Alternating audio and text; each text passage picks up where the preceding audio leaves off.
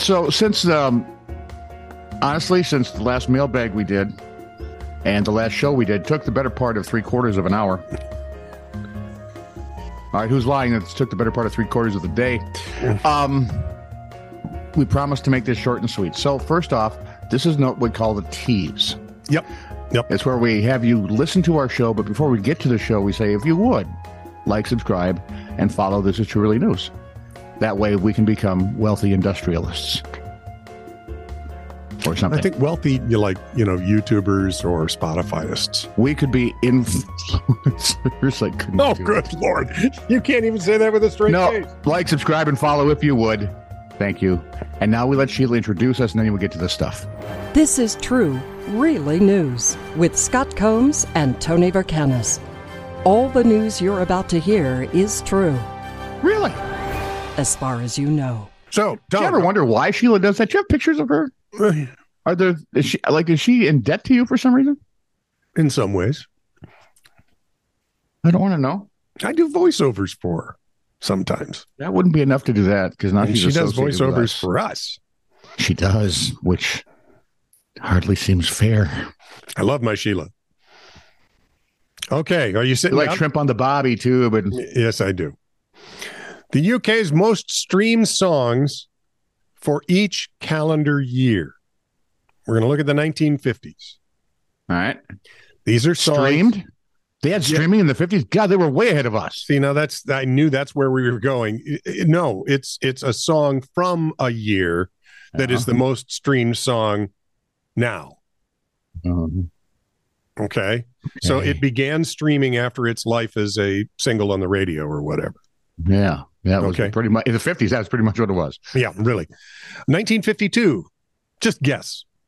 I have no idea. Singing in the Rain. Singing in the Rain. Gene Kelly. Gene Kelly. I was close. Yeah.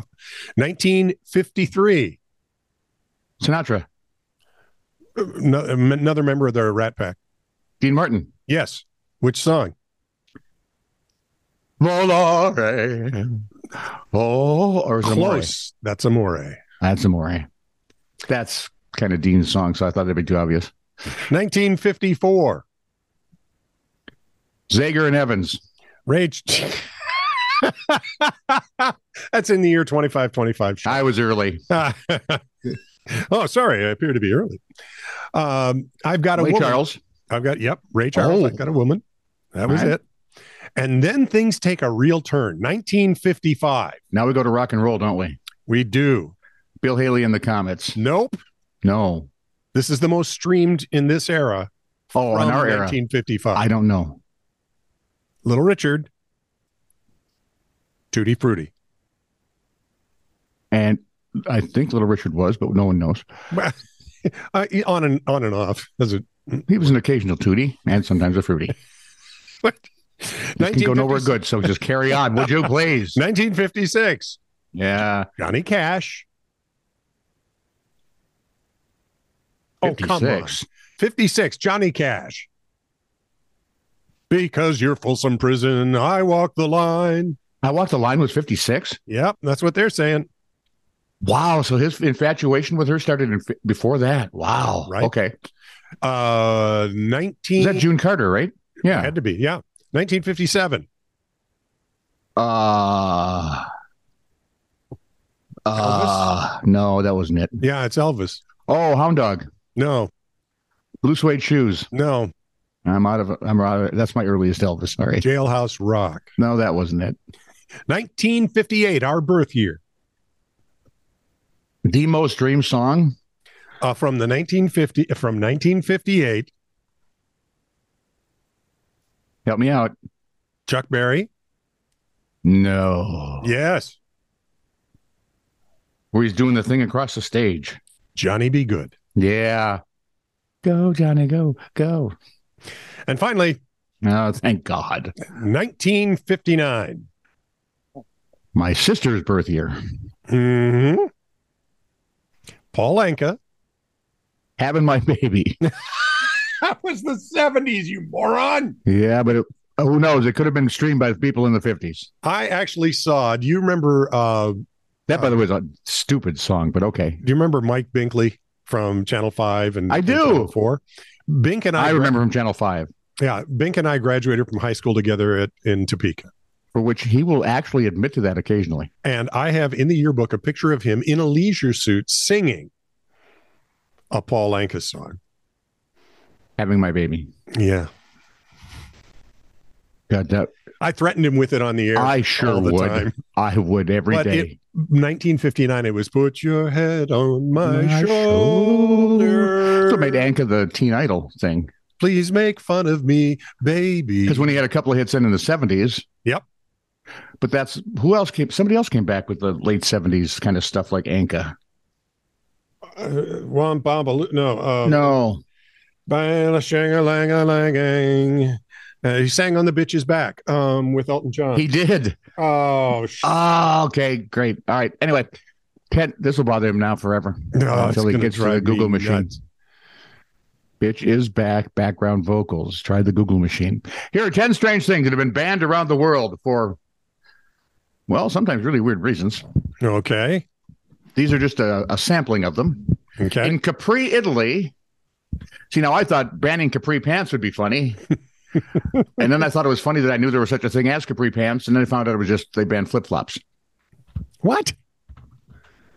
So you're looking at the West Coast, Mediterranean sun, no flip-flops because you shall not wear them or other such footwear that cause excessive noise. You see, the residents who live there all the time enjoy their peace and quiet, and tourists with their flapping or clicking shoes don't belong on the island. If you are flipping and flapping or clacking, which sounds like some kid's toy from the late 80s, you could face a hefty fine. Wear your proper sandals, please. Wow. That way you get the weird stripes on your feet. That'll work. That's in Greece, weird. It must be an area thing, because in Greece, they ban high-heeled shoes. Ready? What? In Greece, high heels put more pressure on a single spot on the ground than regular shoes. And in Greece, there are many ancient pavings, such as the Athenian Acropolis. But they're old, hence brittle. Hence, you put too much pressure with those stiletto heels, babe. You're messing up a national landmark. Neil Sedaka. Neil freaking Sedaka. Thank you. That was figuratively killing me. It was annoying me, but it was more fun watching you squirm. In France, excessive condiment consumption is banned. They eat? Actually, they've just banned condiments in schools.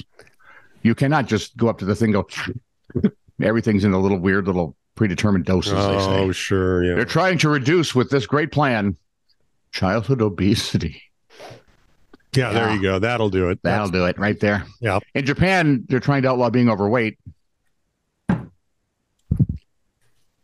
So what happens is companies employing Japanese people age 40 to 74 are required to carry out annual waistline measurements. Any employee that is too fat, the companies are required to provide them with dietary guidance. Any company not carrying out their proper duties properly can be fined. So bosses are in Nigeria.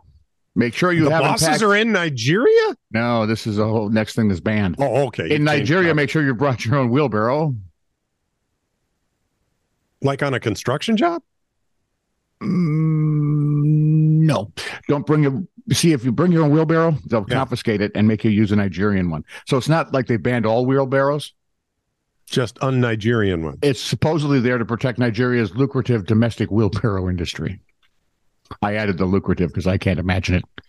Remember Furbies, those soulless weird things from the 90s? Yeah. Oh, yeah. I remember I had one I named Majors that I used to use on Channel 11. Ron or Paul.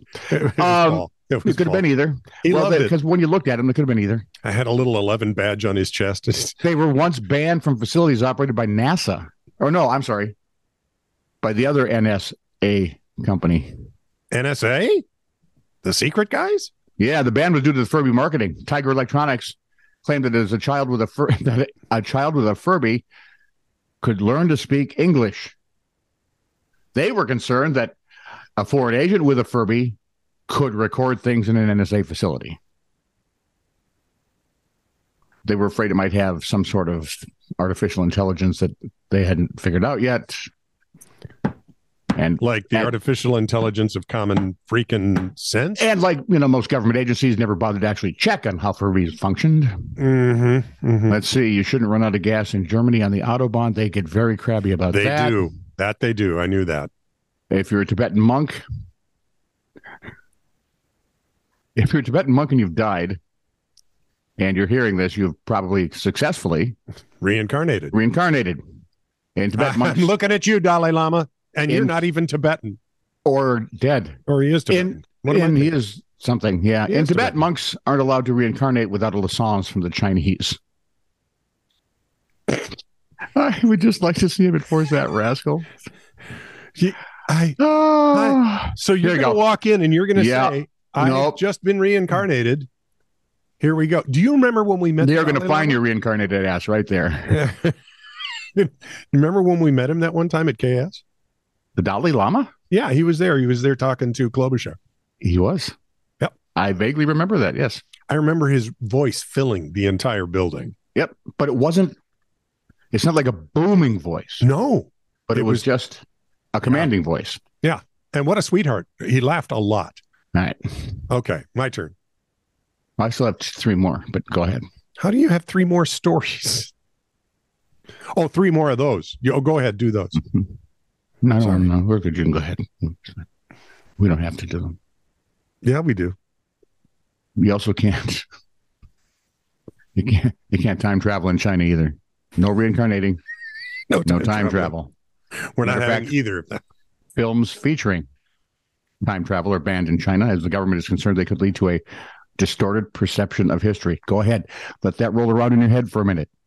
A distorted perception of history, as opposed to what the government is pitching. Right. All the truth they lay out. Yep. So if you invent a time machine, do one thing. Don't go to China first. No, go there first. And let people just go crazy. And let them see you, take a few back with you, let them see what really happens. Let them do it for free. What the heck? Yeah. I actually don't believe memes are illegal in Australia, so go ahead. Your turn. I used to have a terrible work schedule. I'd have to wake up at 2:30 in the morning so I could be at work by 4. Sounds like when we did morning radio. No, I got up at 5 to be there at 5:30. My downstairs neighbors. Of course, we started at 6 and it was an hour drive ahead. My downstairs neighbors would blare loud music at all hours of the night, and I could feel the bass through my mattress. I went downstairs and politely asked them to turn down the music, and they seemed to kindly agree. As soon as I got back into bed, they turned up the sound even louder and kept it going till about 1:30 in the morning. Well, they didn't know who they were messing with. This is why God made salt shells for shotguns. Before I left for work at 3:30 a.m., I turned over my amplifier so that the speaker was facing the floor, turned the volume up, and set my guitar on top of it, and then left for my 12-hour shift. The rig was still screaming when I got home. Neighbors never blasted their music again. Well played, sir. Well played. This is true, really news. Send email to TITR@netradio.network.